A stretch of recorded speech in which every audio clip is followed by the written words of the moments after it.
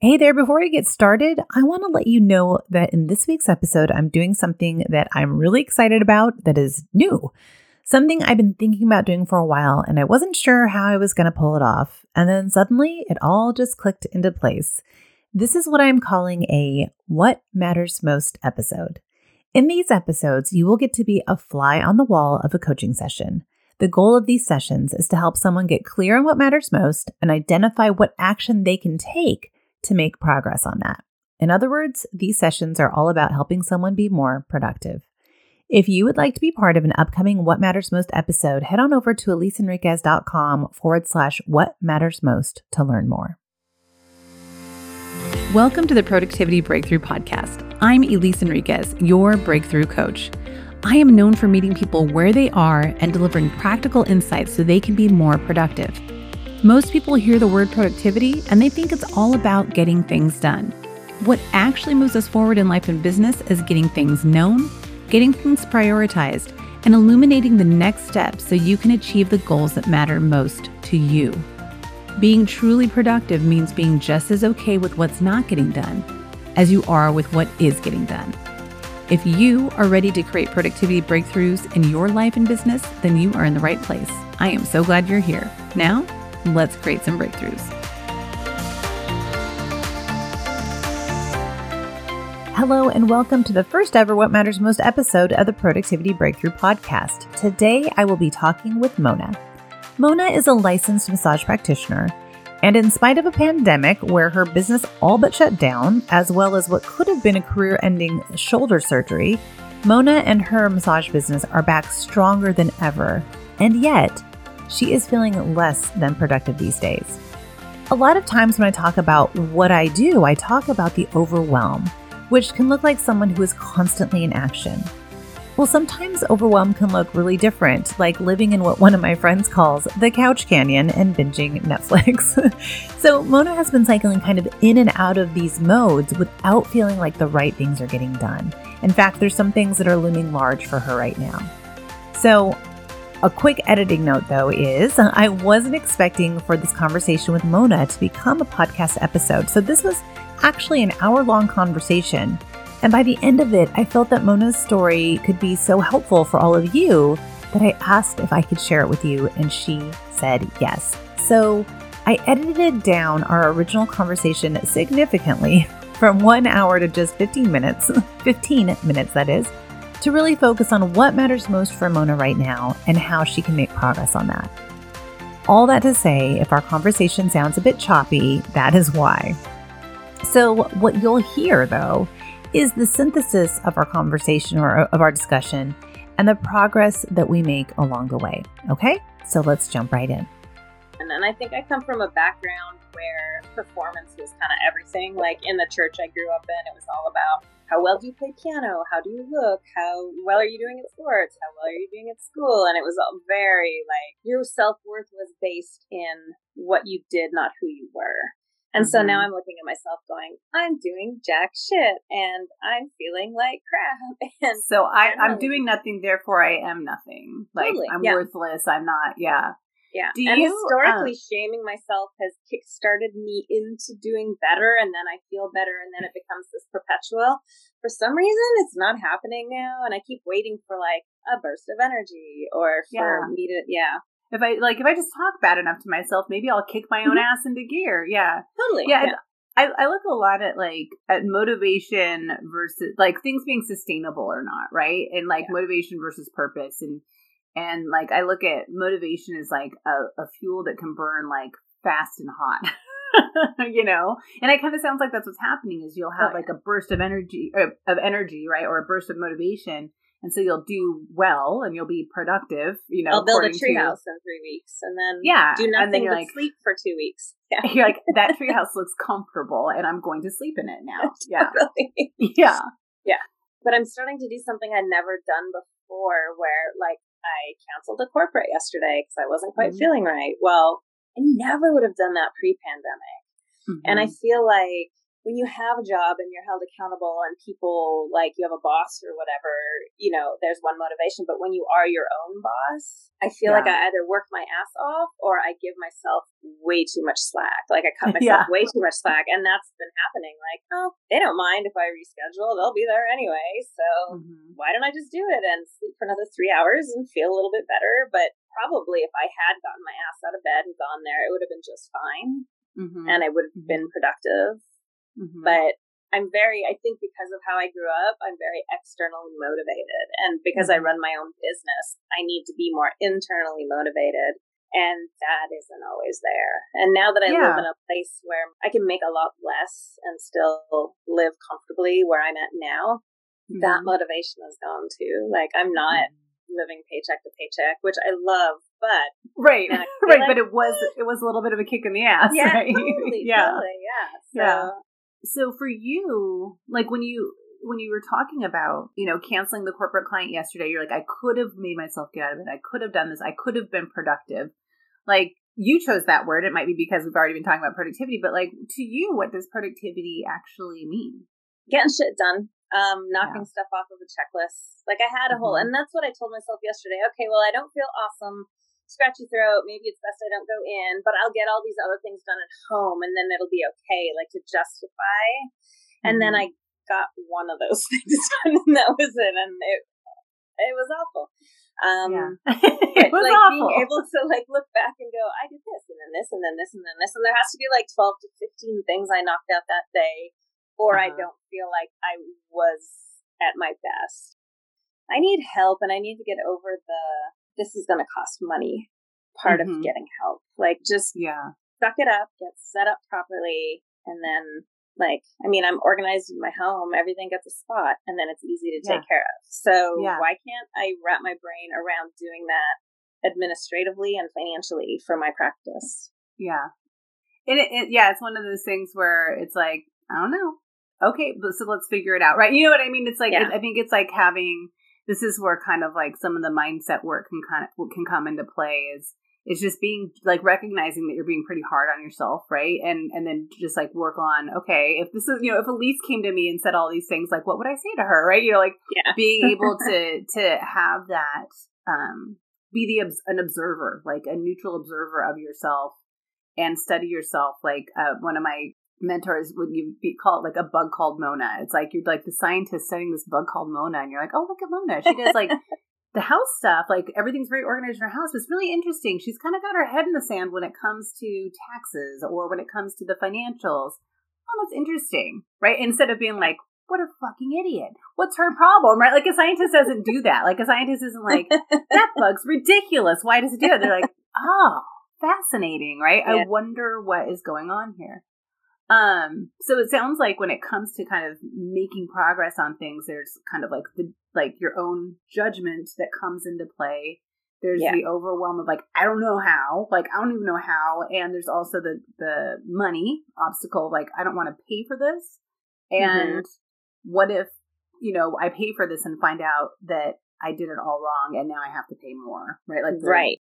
So in that sense, there is kind of this, like, you're thinking about it. You're not doing anything about this yet. Like, kind of this, because there's like, it's kind of like a different kind of sneaky overwhelm. Like, there is the fetal position part of it, right? That you want it, I just want to curl up and hide, right?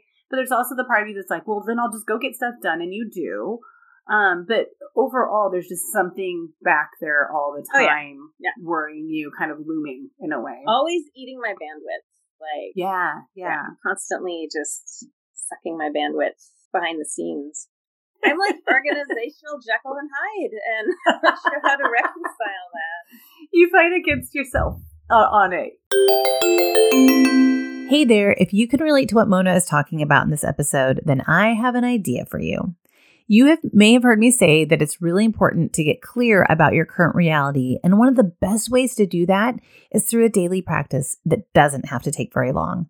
It's a way to make every day your best day, and I'm actually leading a free challenge around that starting August 15th through the 19th. So it's a week-long free live challenge.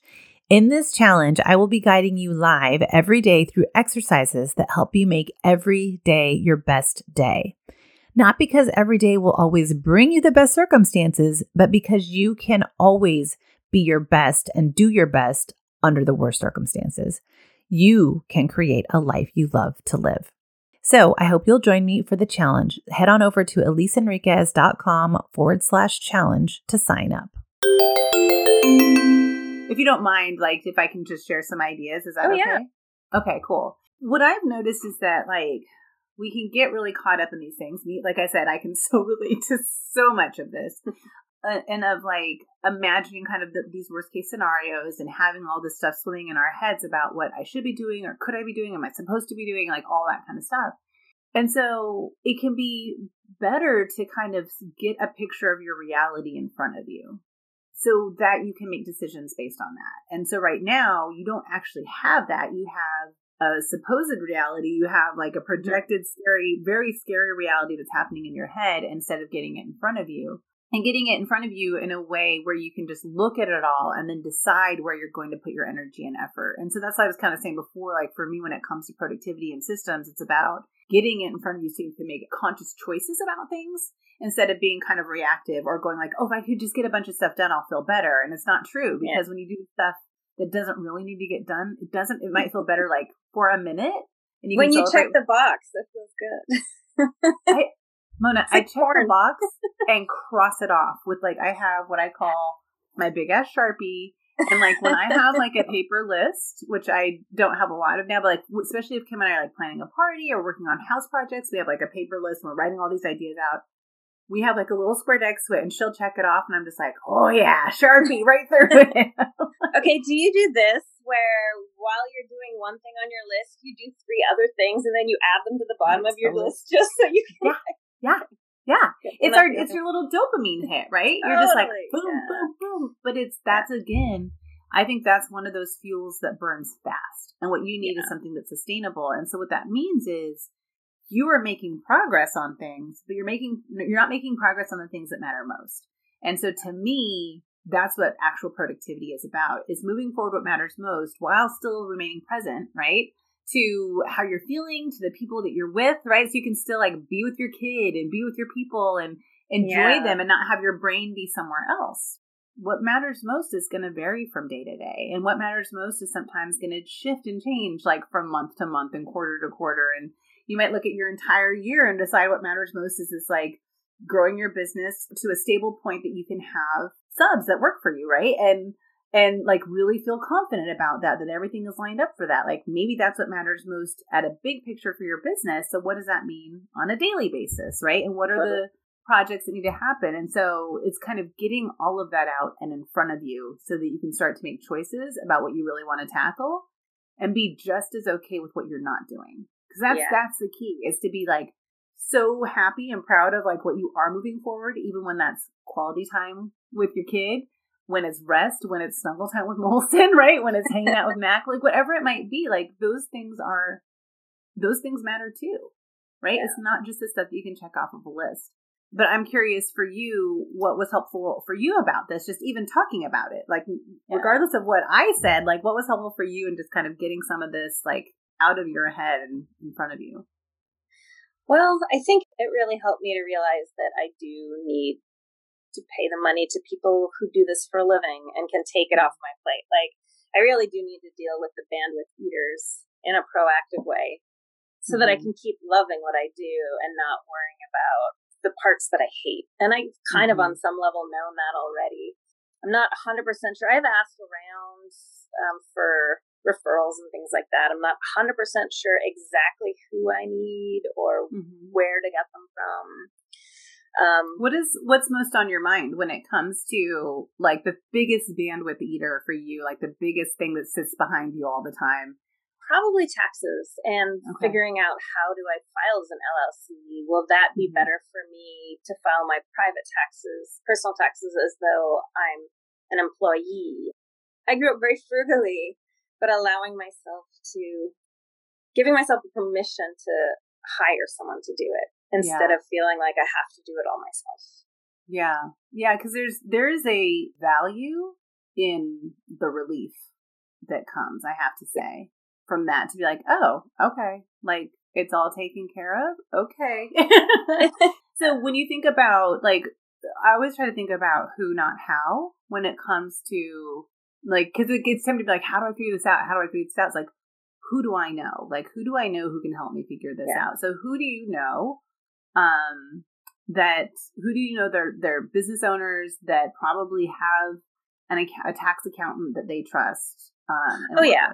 I think I have a few names written down. It's the point of giving myself permission to call them. I mean, I have a bunch of clients who are CEOs and CFOs and have like. How much would it cost to call them usually?